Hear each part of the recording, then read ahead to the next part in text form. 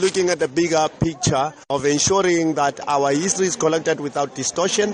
Heritage sites are developed based on the history, and heroes and heroines of the struggle are honored correctly. And now also this kind of history is passed over to the upcoming generation for educational purposes. Our liberation will only come through our educational processes. Tell us then about some of the sites you have earmarked in Gauteng and some of the experiences that you in fact take visitors through.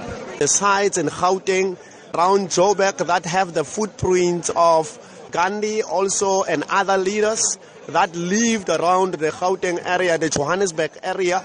We also have the Constitutional Hill sites, and we have a lot of sites also in Tshwane that speaks to assassinations and executions like your gallows and like your flag plus that are very critical to the history of our people.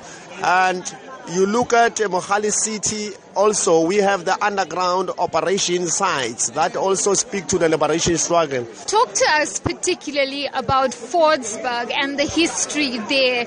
Really, why is it so important and why is it included as part of your tour? Fordsburg is mainly dominated by the Indian community that comes from that area. It tells you that there's a big role that was played there for South Africa to be what it is today. Now talk to us about your involvement here at Indaba. We represent Gauteng and representing also the history of the liberation struggle as I'm talking about Fordsburg and other areas. So here at Indaba, we believe strongly that we will have strategic partnerships, especially in heritage and tourism processes that needs to unfold.